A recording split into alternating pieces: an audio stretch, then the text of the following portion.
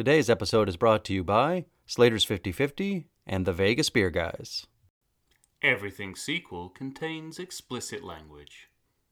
And why the fudge not, you melon farmer?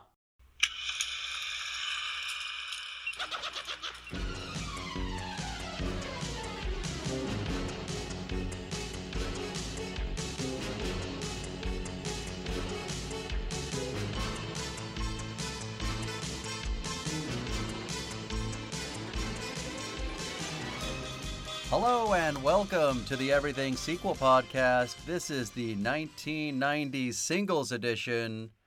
Gremlins 2, the new batch, is what we're talking about today.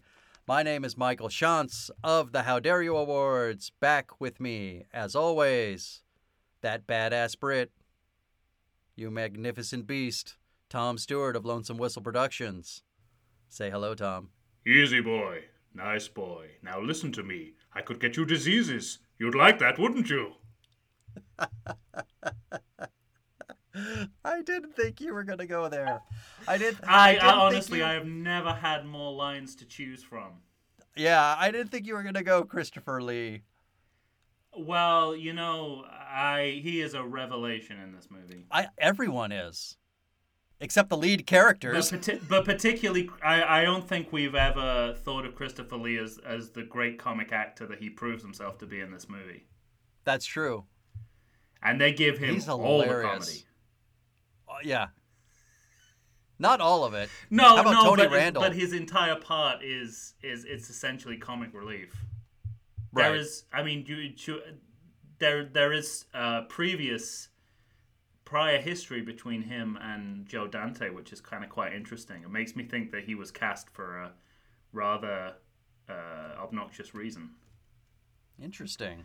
So and it involves sequels, so it's not too much of a tangent.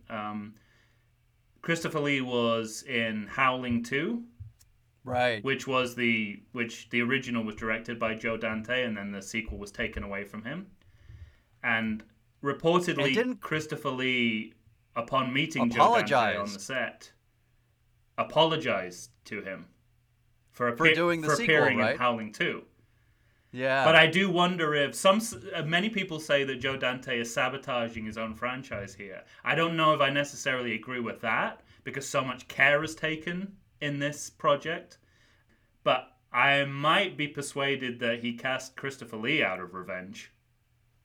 No, but not interesting. Well, obviously, ladies and gentlemen, we're talking about 1990s Gremlins 2, the new batch, a sequel to 1984, right? No, yeah, I couldn't believe it was so long before.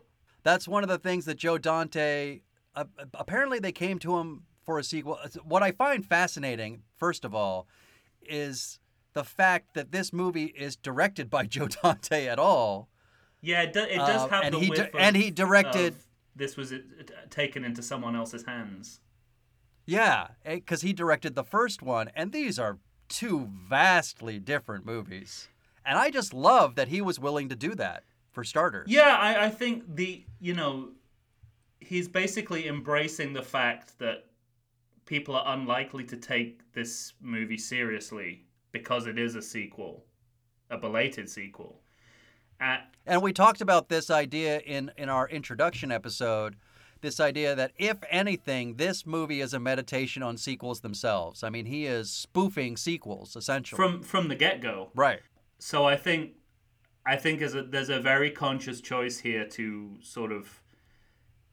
and I've talked about this before as something that I really like in sequels, is do different for different sake in every single instance.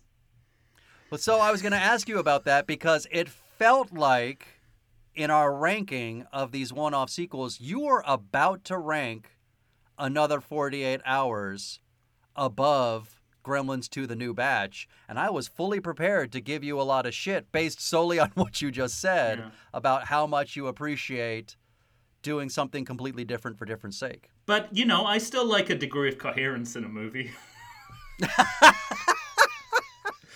You know, when I think back to what we talked about before with that, you know, how much I like Superman 3 because it was a very different project from the previous two movies. But it was a project. Right. This is a lot of different projects all going on in one movie.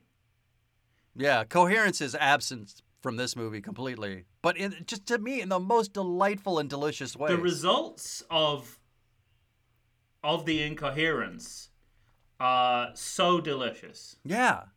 That there's no, I mean, I'm glad you agree with me on this. I didn't want to have to fight this battle. That if you just look at what is on screen, you cannot say this is not good. But you can say that the movie overall is missing some kind of thread that ties it all together. Right. I guess that's Gremlins. But as a concept, I was just about to say, well, I suppose that thread would be the first movie. But even that feels fleeting in this movie, you know, I think that is the big difference. Like you say, well, I mean, we're not going to talk too much about the original, but Gremlins, you know, you ask me what kind of a movie is Gremlins, I'll say it's a dark horror comedy. Right, done. Right. You ask me what this movie is generically, stylistically, I could not tell you. I think you would have to just say hodgepodge. Well, basically, you know, if someone asked me that question, I gave them the answer, they would be like, okay, you lost me at Hulk Hogan. Wait, I'm sorry, start over. Yeah, right. Well, I think what's interesting, too, is because the first Gremlins was like a runaway hit. Mm-hmm. And this movie had a $50 million budget, only made $41 million total. USA and the world. So I don't think audiences knew what to do with this movie. But I remember seeing this movie in the theater and just thinking, wow. It's a riot. Oh, boy, did you go into a vastly different arena. And I just take a bow because I just loved it when I saw it. I mean, if you think there, you know, the original is a Christmas movie, it's set in a small town, there is that kind of like It's a Wonderful Life underpinning, right? Which, you know, is very attractive. Here, it's like such a savage indictment of the previous decade, economically, socially, that it leaves a really unpleasant taste in your mouth. It's even a savage indictment of the first movie. At times, yeah, or at least you know, the pointlessness. Maybe of doing not a savage, sequel. but maybe it's not a savage indictment, but he clearly listened to all the things that people complained about in Gremlins and said, okay, here. Well, I mean, there are two, while we're talking about it, there are two very specific instances of that. There's a moment where in the control room of the Clamp office building, a group of tech people start to give notes on the original movie. On the original, right, exactly. And are bitten to death in retribution. And it's in reference to the rules. Right. They basically say, "Oh, what happens if they go into a different time zone?" And right. You know, whatever pre-internet version of those kind of fan reviews are that people said that. So you have that moment. You have the moment where the Gremlins apparently make the film break, and then you're watching a black and white nudist colony movie, and the usher is brought down to Hulk Hogan, but he's brought down by a woman who walks out of the theater to say, no children should be watching this movie, which was a complaint about the first movie, that it was too dark and too violent. Yeah. And in fact, the woman in this movie that comes out is based on a woman that apparently left the movie Gremlins with her child in tow to complain about the movie being too violent and too dark. And the child snuck away from her back into the movie. Good for them. And hid to watch the rest of the movie. So you have that moment in reference. And then I think maybe even what my favorite is is it the Thanksgiving Day speech? Oh God, I mean you're throwing up. I was gonna go next with Leonard Maltin. Right. Now here's the thing. I have some personal history here. When I was growing up, I bought Leonard Maltin's book of film reviews, and who didn't? For a good 5 or so years, it was my talisman. It was my film bible. I didn't make a move without consulting this book. Right. We used to call it the bet settler. Yes. And I remember, and like visually now I can see the page that it's on, Gremlins and Gremlins 2. I remember remarking on, he didn't like the original Gremlins that much, but he gives a really good review to Gremlins 2. That must mean that it's a better movie, because Leonard Maltin is never wrong. At least that's what I used to think. Right. And only later did I find out that the reason that he gives the second movie a better review is because he's fucking in it. That's what makes it a better movie for him. He is fucking in it. Talking about how shit the first movie is. Oh, that's funny. So that was always interesting to me. That I didn't realize the context of the fact he was giving himself a good review. Exactly right.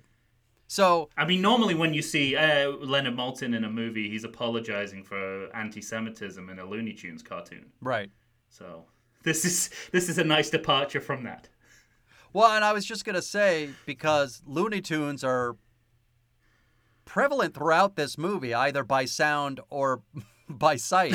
This movie starts off with Bugs Bunny and Daffy Duck. This movie announces clearly what you are about to get into and what you are in store for, which is kind of a stroke of genius, I think. It's one of the...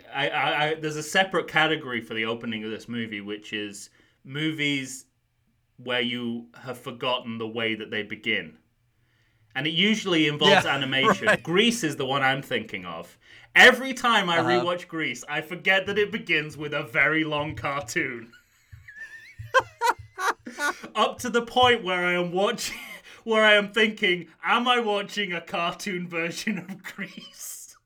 And it happens every time? Every single time. And with this one, it's interesting what you have to do a lot of mental gymnastics in the first second of the movie.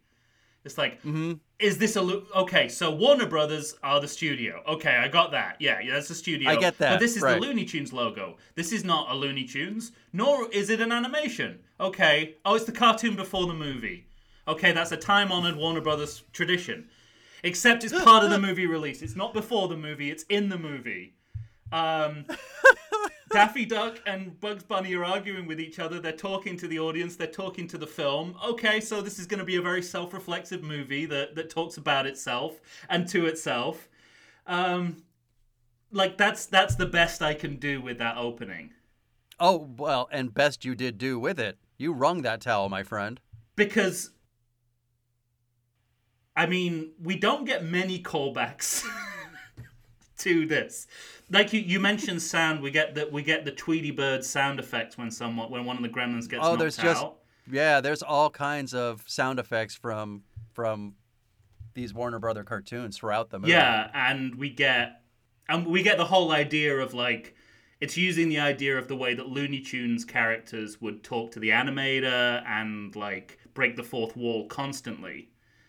Right. But that's a very embedded thematic thing or stylistic thing.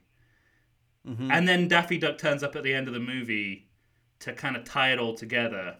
To go Ferris Bueller on us. I had that exact note. I was like, in the 80s, people... You're still here? ...really liked to talk to you in the credits in movies. Which is, it's just like, it's something that has gone away because I mean, not just now in the time of COVID, but you really are hedging your bets if you think that people are watching this in a movie theater. Right. Well, and so I got a little tidbit of juicy information for you. I want to know if you knew this. You have this bit between Bugs Bunny and Daffy Duck at the beginning, and then you have a soaring shot over New York. Yes. Do you remember that? Do you know what that shot's from? No, but I am willing to believe it wasn't from this movie. Correct. It's unused footage from Superman 4, The Quest for Peace. No. Yes. And so how consciously do you think that is in there? Because I mean, pretty soon after this, we'll see a clip from Rambo: First Blood Part 2. Right. So is it specific? I mean, there must be endless shots of New York you could have used. Well, that's the thing. Are they specifically going, no, I want a shot from the shittiest sequel that exists?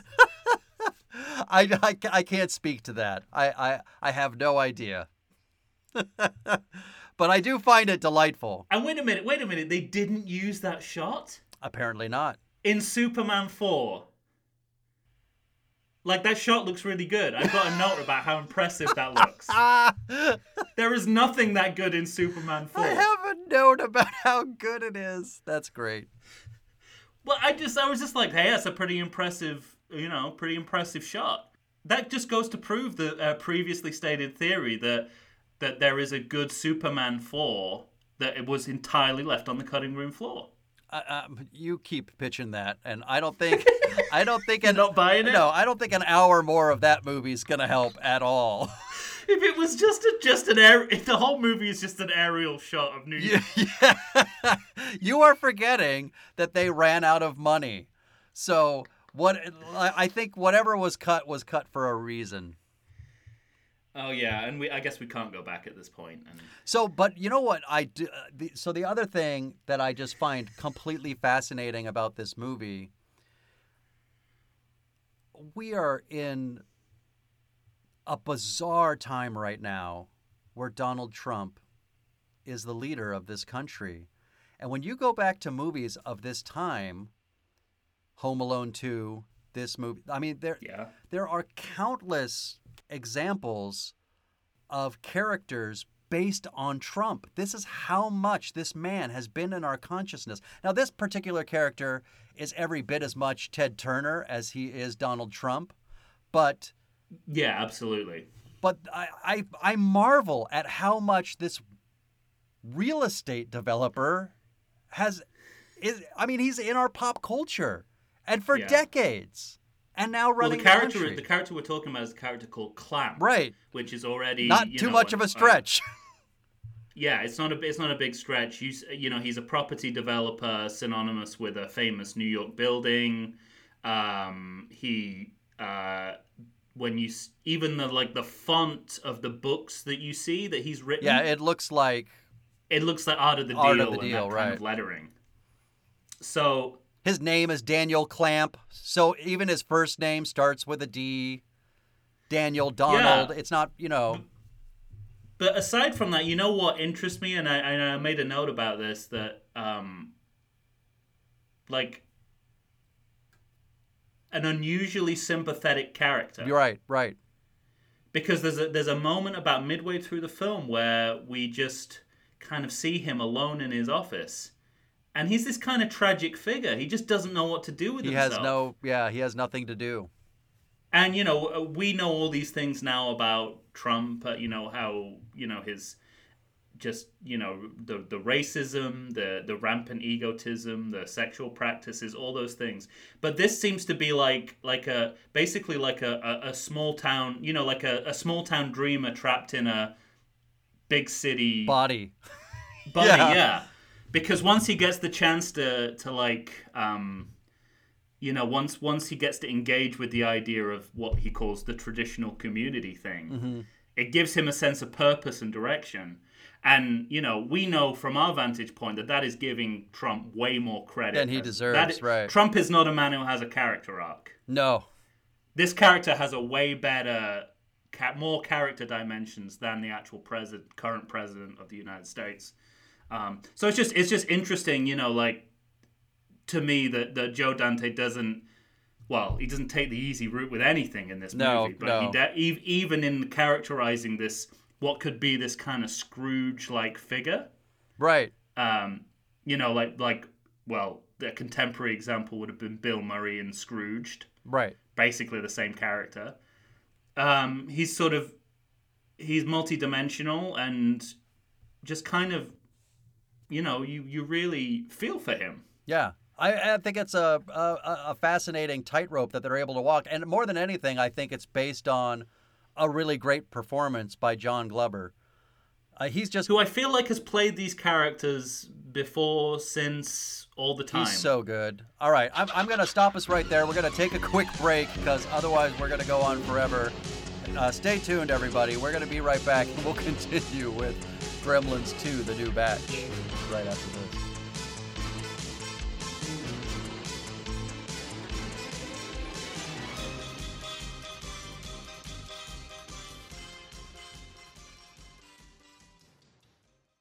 Look, people, we're living in strange times. We know that, don't we? Of course we do.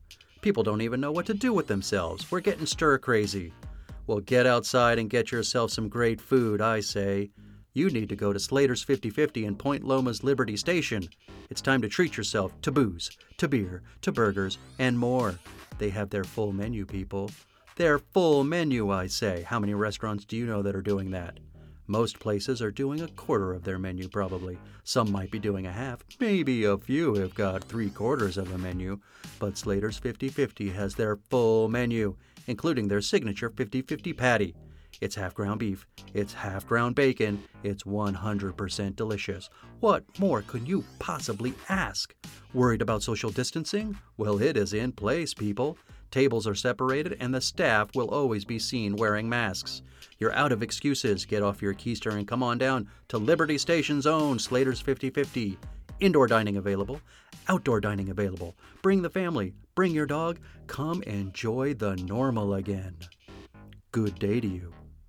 I said good day.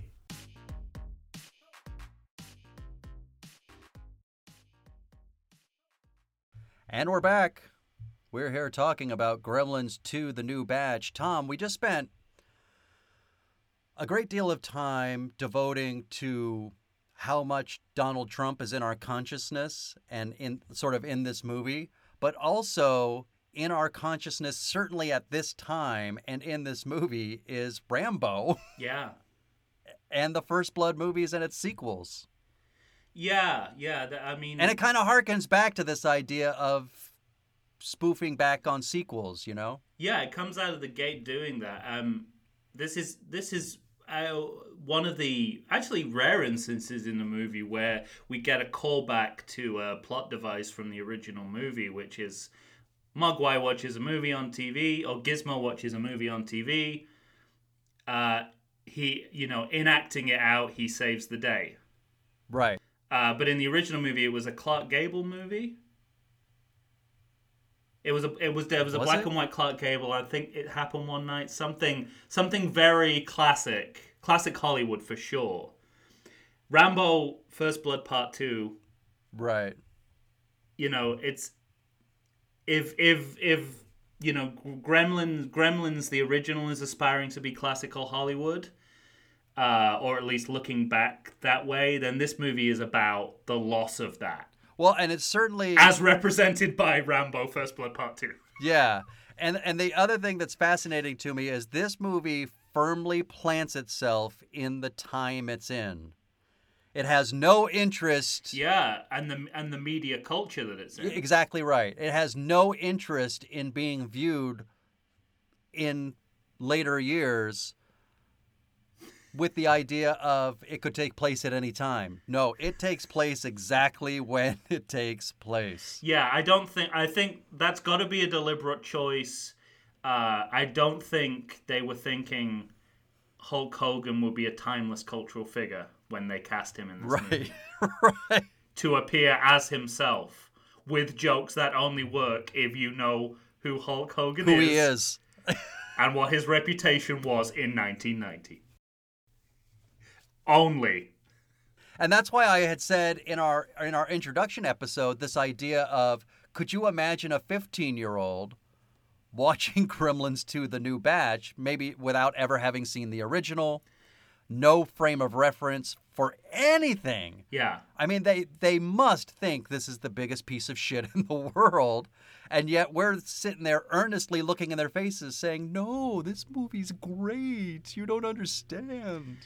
Yeah. So is this a movie just for us, for people of a certain age, or? It's an interesting question because to me it's part of, it's a movie that is anti anti 1980s, early 1990s culture. There's no aspect of culture that goes of the then contemporary culture that goes unmarked in this entire movie, from health food to conglomerates to bad cable versions of good movies. Cable news. Yeah, people being evicted from their homes. So it's all part and parcel with that. And I think there are just one or two moments when, you just get too specific with Leonard Maltin, with Hulk Hogan. These are people, I mean, Hulk Hogan especially, Leonard Maltin is like, okay, he wrote a bad review of Gremlins, that's why we have him in the movie. It's an in-joke. Yeah. You can kind of explain that pretty easily, even if you don't know. You just go, oh yeah, he was the, Roger Ebert or whatever of his moment, or whatever the kids, I don't know, PewDiePie or whoever, the Ryan the kid who voiced toys. He's like that, but with movies. With Hulk Hogan, you're like, well, I mean, it'd take a long time to explain why he was so popular, but you could go, he was popular. It's like, why is he in the movie? It would take a hot minute. Because he was popular. That's it.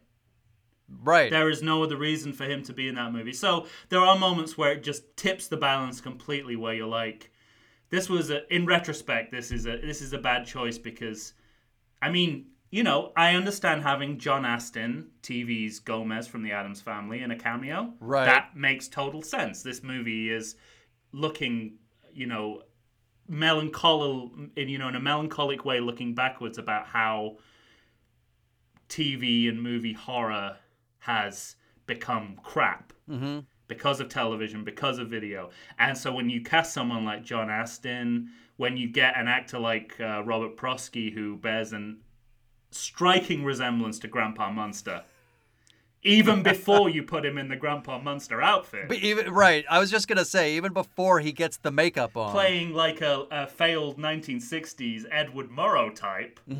That all fits into the logic of the movie, and Hulk Hogan doesn't.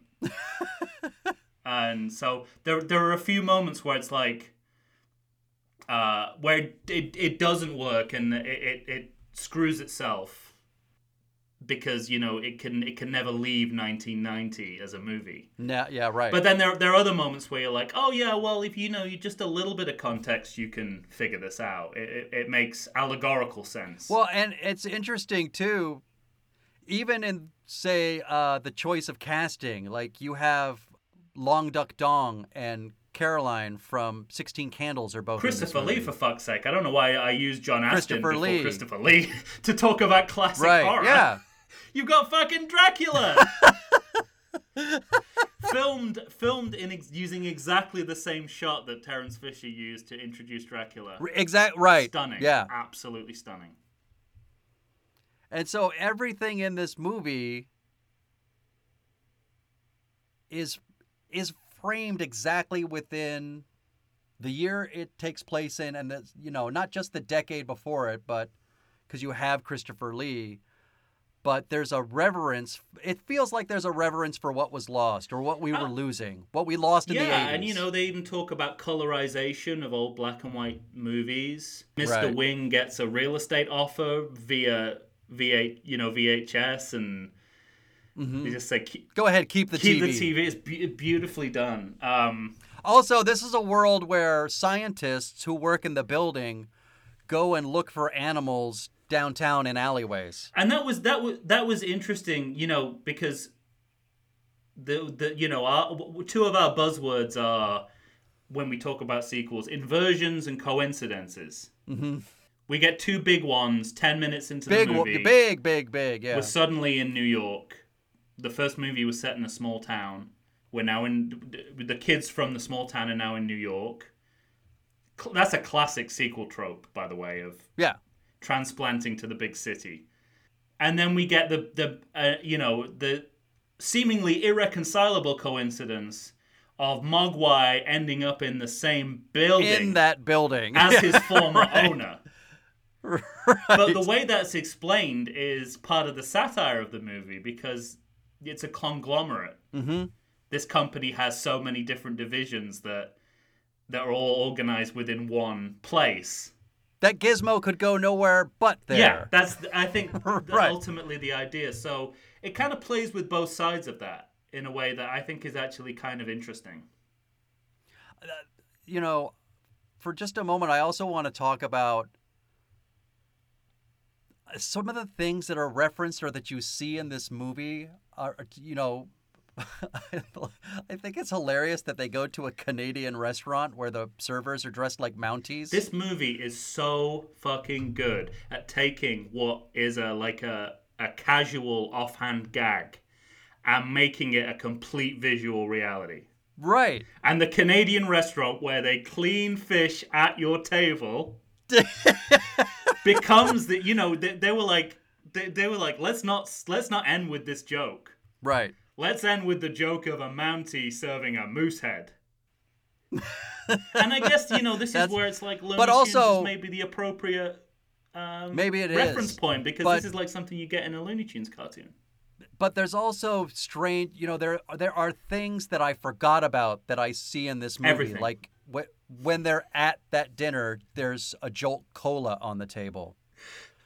When they're inside the building and people are trying to get soft serve yogurt, or is it yogurt? But anyway, Yeah. it was penguins. Penguins. And I forgot that there was penguins. This is the main reason why I don't think Joe Dante was trying to do a number on his own franchise.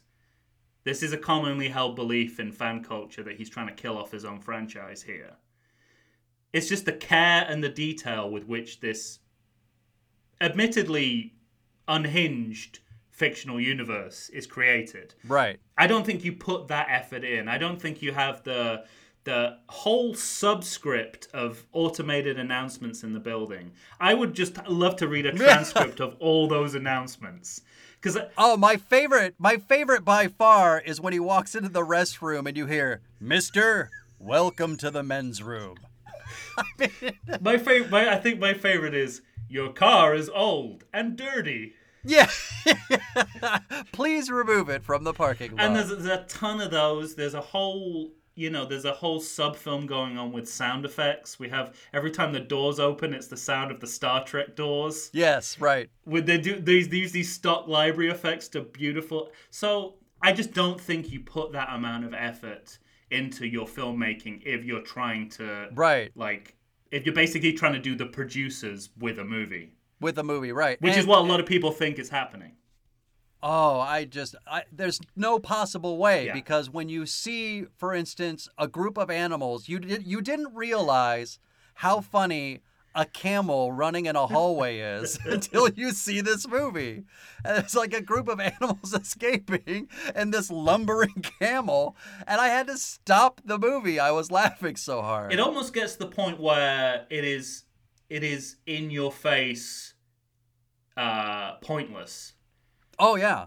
The mime artists who are being arrested when he comes out of jail. I was just going to say the mime's being arrested. That is linked to nothing, and yet it makes sense within the frame of this strange, anarchic movie. Tale. Yeah.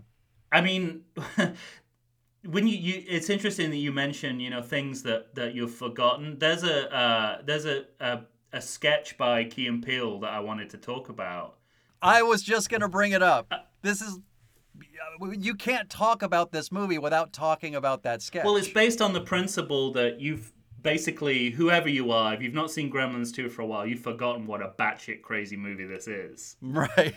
And so the premise of the sketch is that they're writing Gremlins 2, they're in the writer's room, and a Hollywood sequel doctor comes in and makes everyone invent their own gremlin, and everything that they say makes it into the movie.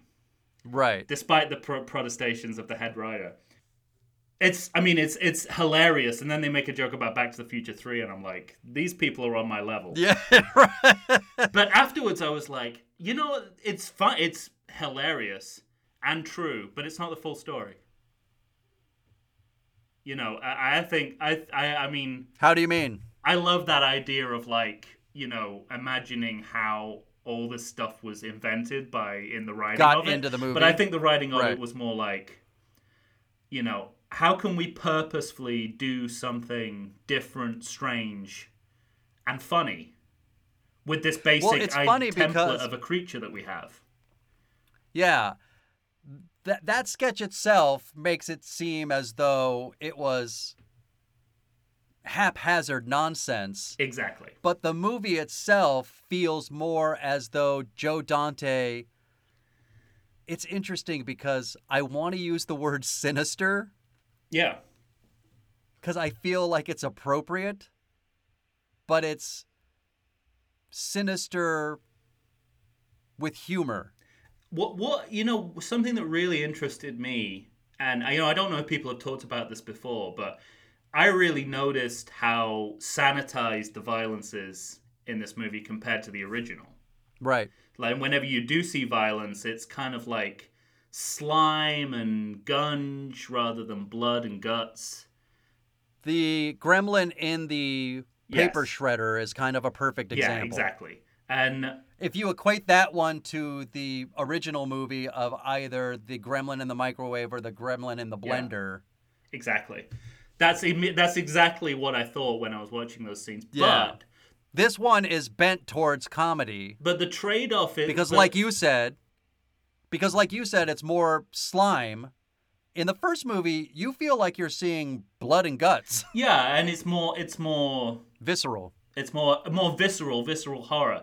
But I think my point is that what Joe Dante does is actually very skillful, where you sanitize the violence and the gore and the horror, but you keep the fucked up weirdness. Mm-hmm. You just put it in, and you just have that, you know, and that is something that they carried over from the first movie. There is a fucked up weirdness about this movie that's undeniable. The movie ends with an interspecies wedding. Yeah. That is not a family movie. No. Whereas, but you know, like, because I didn't want to be like lured into thinking, oh, you know, they're doing what a lot of movies in this period are doing, where they're trying to sanitize their franchise, make it as family and kid friendly as possible. That's definitely going on, at least in the marketing. But you lose nothing of how screwed up this concept is. Yeah. Even though what you see is not that explicit. And the fascinating thing is that the first movie was rated PG and is one of two movies that gave birth to the PG-13 rating, and this movie is PG-13. Right. Yeah, it's so... So there's so much at play, both in the movie and outside of the movie, directly related to what you were just talking about. And it still has a really heightened sense of the grotesque. Like, not all horror is about gore. You know, that a scene that almost made me physically sick is the microwave with Marge scene. Mm-hmm. Oh, the woman hosting a cable microwave cookery show. And just the combination of food that she's talking about on top of the gremlins being in that food. It made me, like, physically retch. I mean, and that's a satirical comment as well, but it's you know, it's like a scene from Theatre of Blood or something. You know, it's using other things other than violence, bodily violence, to be incredibly grotesque. And I think I don't know if Joe Dante's got the credit for that, but it's why he's such a good director of family and kid movies, like Small Soldiers and, you know, those kind of movies, right? Because he can pull that off, that trick. Yeah, he can toe the line. Definitely. All right, let's take another break, and then we're gonna come back and we'll finish up with Gremlins 2. I have more to say about Tony Randall more than anything. All right, stay tuned, everyone. We'll be back right after this.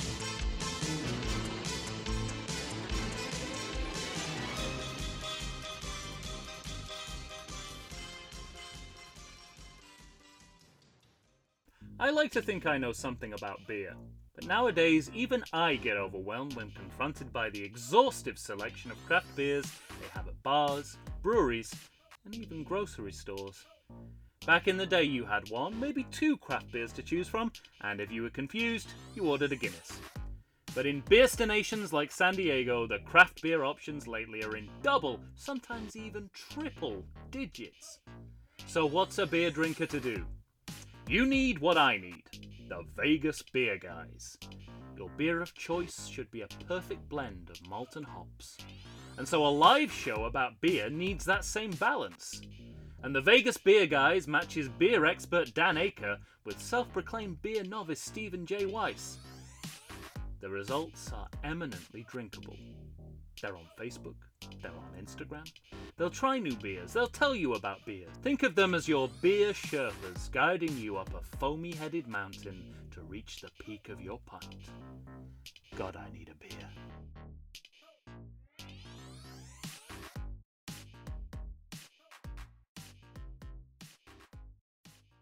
And we're back.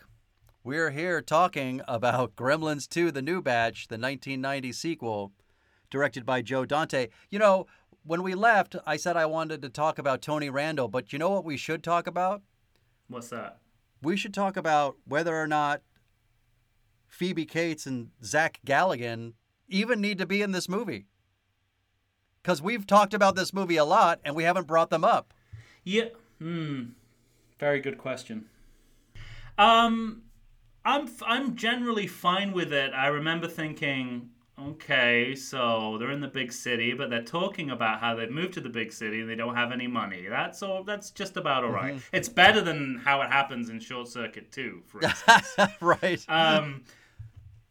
You know, I mean... But they feel a little utilitarian, don't they? Like, they don't have to be purposefully, there? I don't buy, you know, they try and make a kind of love triangle. Right. And I think that falls flat on its face. There's just no room in the movie for any kind of character development from them. There's no need for that subplot. I mean, it's related to the fact. It's related to the satirical aspects that you know, his boss is this kind of 80s woman. Like if you Google imaged 80s woman, you would get this woman. Right. But beyond that, it just kind of like that storyline never goes anywhere. The jealousy doesn't feel like it amounts to anything. Where it really comes into its own is in those moments where Joe Dante's specifically making a point about how the sequel fails to recreate the magic of the original. Right. That's where they become useful. Okay. The Abraham Lincoln story, which we started to talk about. Oh, it's so pure magic to me that they take this thing from the first movie where her dad dies in the chimney on Christmas night. And you know, a lot of people, I guess, were up in arms about that scene and how dark it was. But I just think it's pure magic, this idea. And it's, you know, Phoebe Cates is so good in the original movie when she's giving that speech. And then she's so great in this movie spoofing that speech. Well, it's just that idea. It's like, you know, trying to do the same thing again doesn't work, which is such a great metaphor for sequel writing.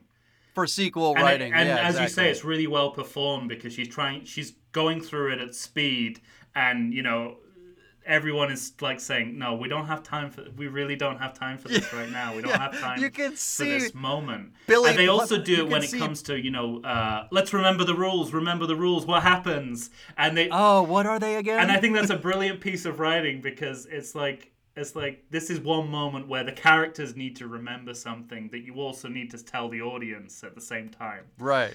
So I said, and it was full of these kind of, you know, they are utilitarian. They're also there for kind of narrative efficiency. Sure. Because you'd have to reintroduce the whole.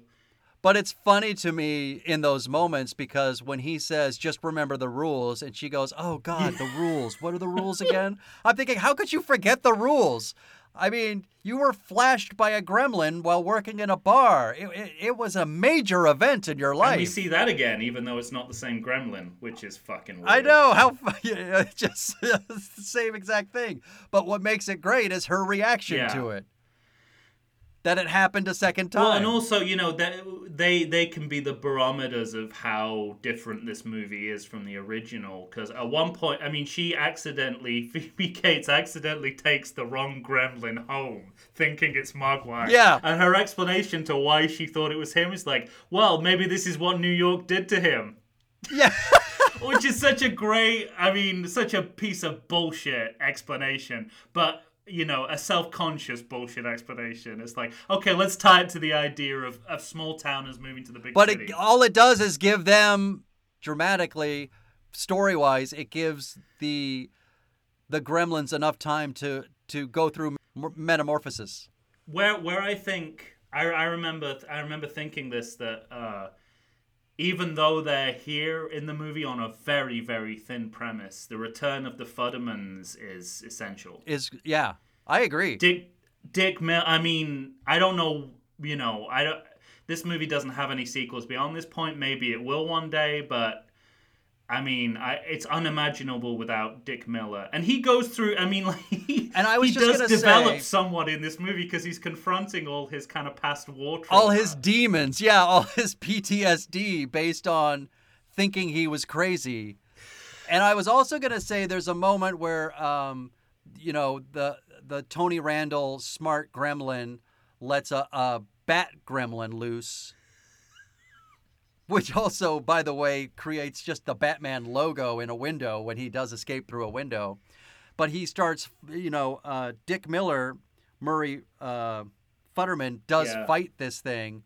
And you can see clearly that this is one of those first instances of, it's not green screen, but like the green screen equivalent of that time. Yeah. Where he has to fight something that's not there. And if you look at his eyes, his eyes are exactly on point to where the creature is whenever they're fighting. It's like the most remarkable piece of acting. He's like an anchor. He's like a fixed point. Yeah. That the movie, and we, they rush them in. It's like, oh, I got a reunion of my wartime buddies. Oh, we'll go to a hotel. It's like, yeah, I know they shouldn't be here, but I'm so glad they're here. Right. Yeah. So glad they're here. So glad. It is interesting how they manage, and we haven't even talked about Gizmo here, and you know what? As far as this is one point where even Joe Dante's like, we don't mess with this. Gizmo will do exactly the same thing he did in the first movie. Right. We're not gonna tamper with this. We're gonna. We're just going to work on the puppet. We're going to make the puppet somehow even cuter than it was in the original movie, which I did not think was conceptually possible. And yet it is. I also had a note that... Mainly because he walks and dances, perhaps.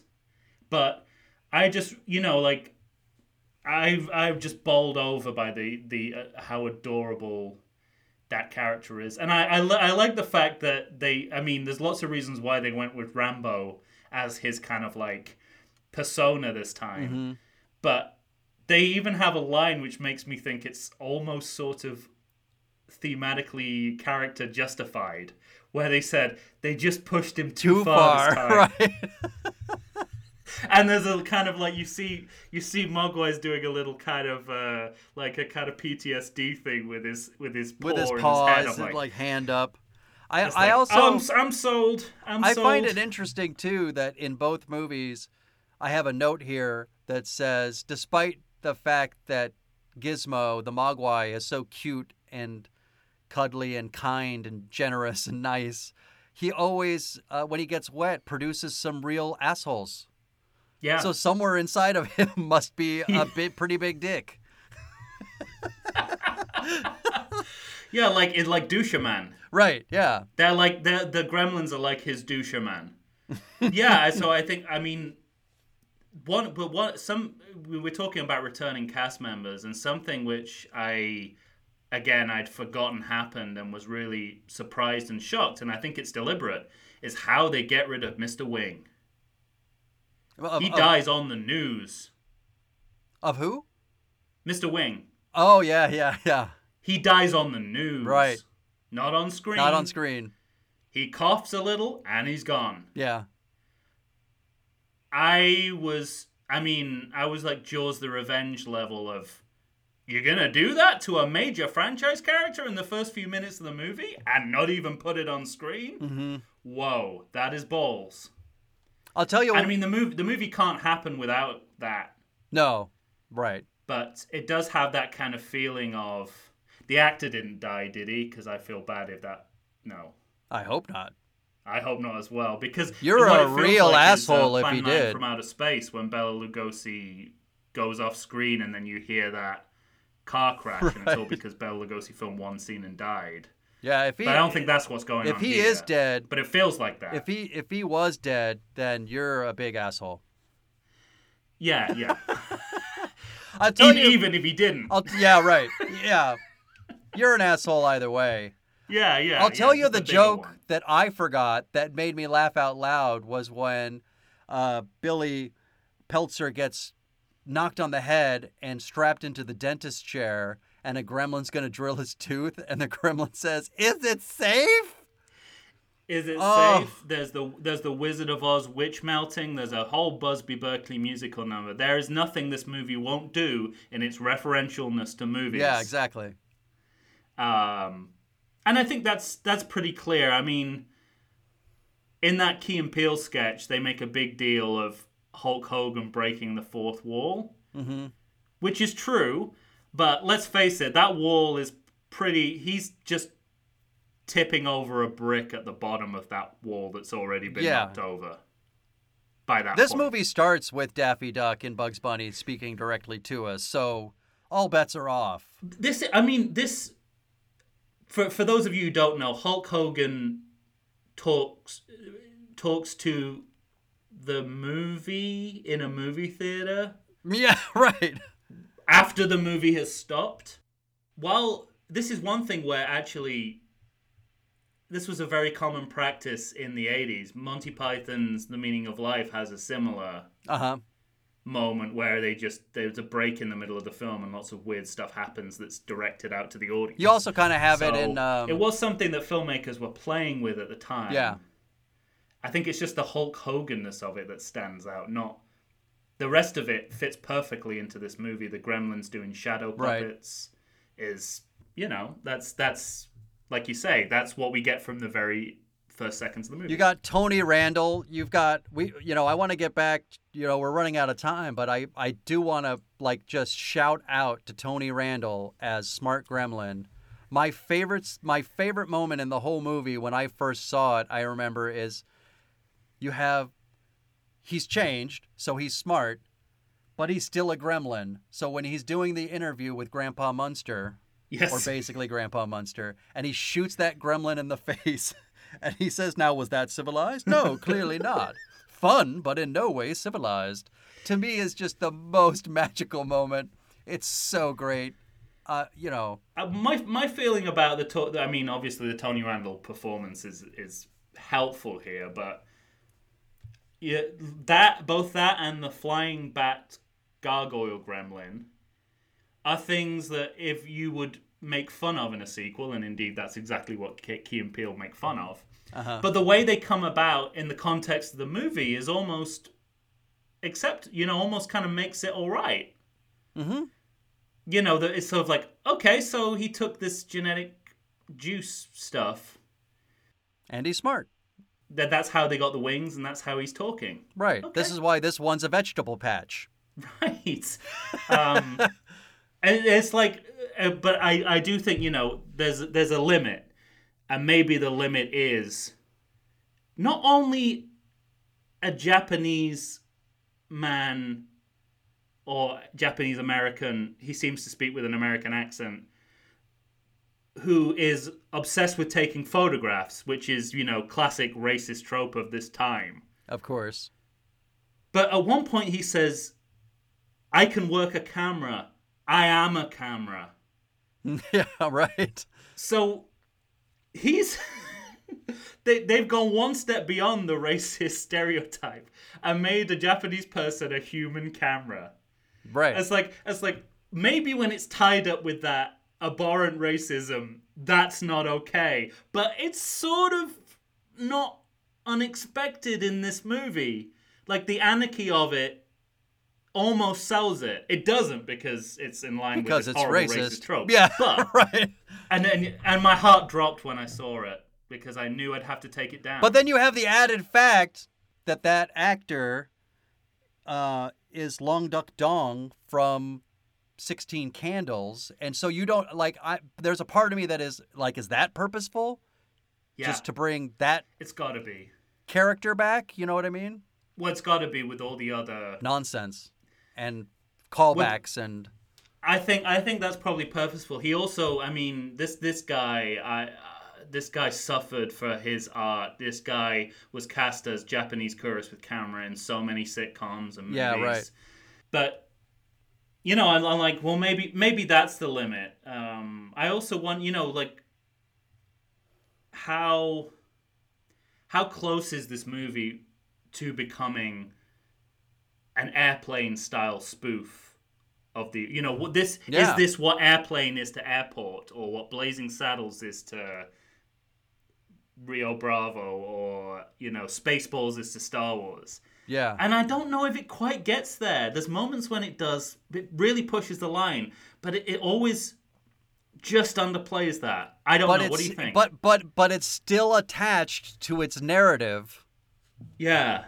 Of making sure these creatures don't get out into the world, and that, you know, that whole part of the narrative is still stuck too much to go to that length, I think. I agree with you. Maybe that is the difference. But there were when I was watching Leonard Maltin and they're holding up the video of Gremlins, and he's holding up a VHS of Gremlins. I'm like, this is Spaceballs. We're in Spaceballs. Yeah. But there is jeopardy and there are stakes and that go beyond that. Yeah.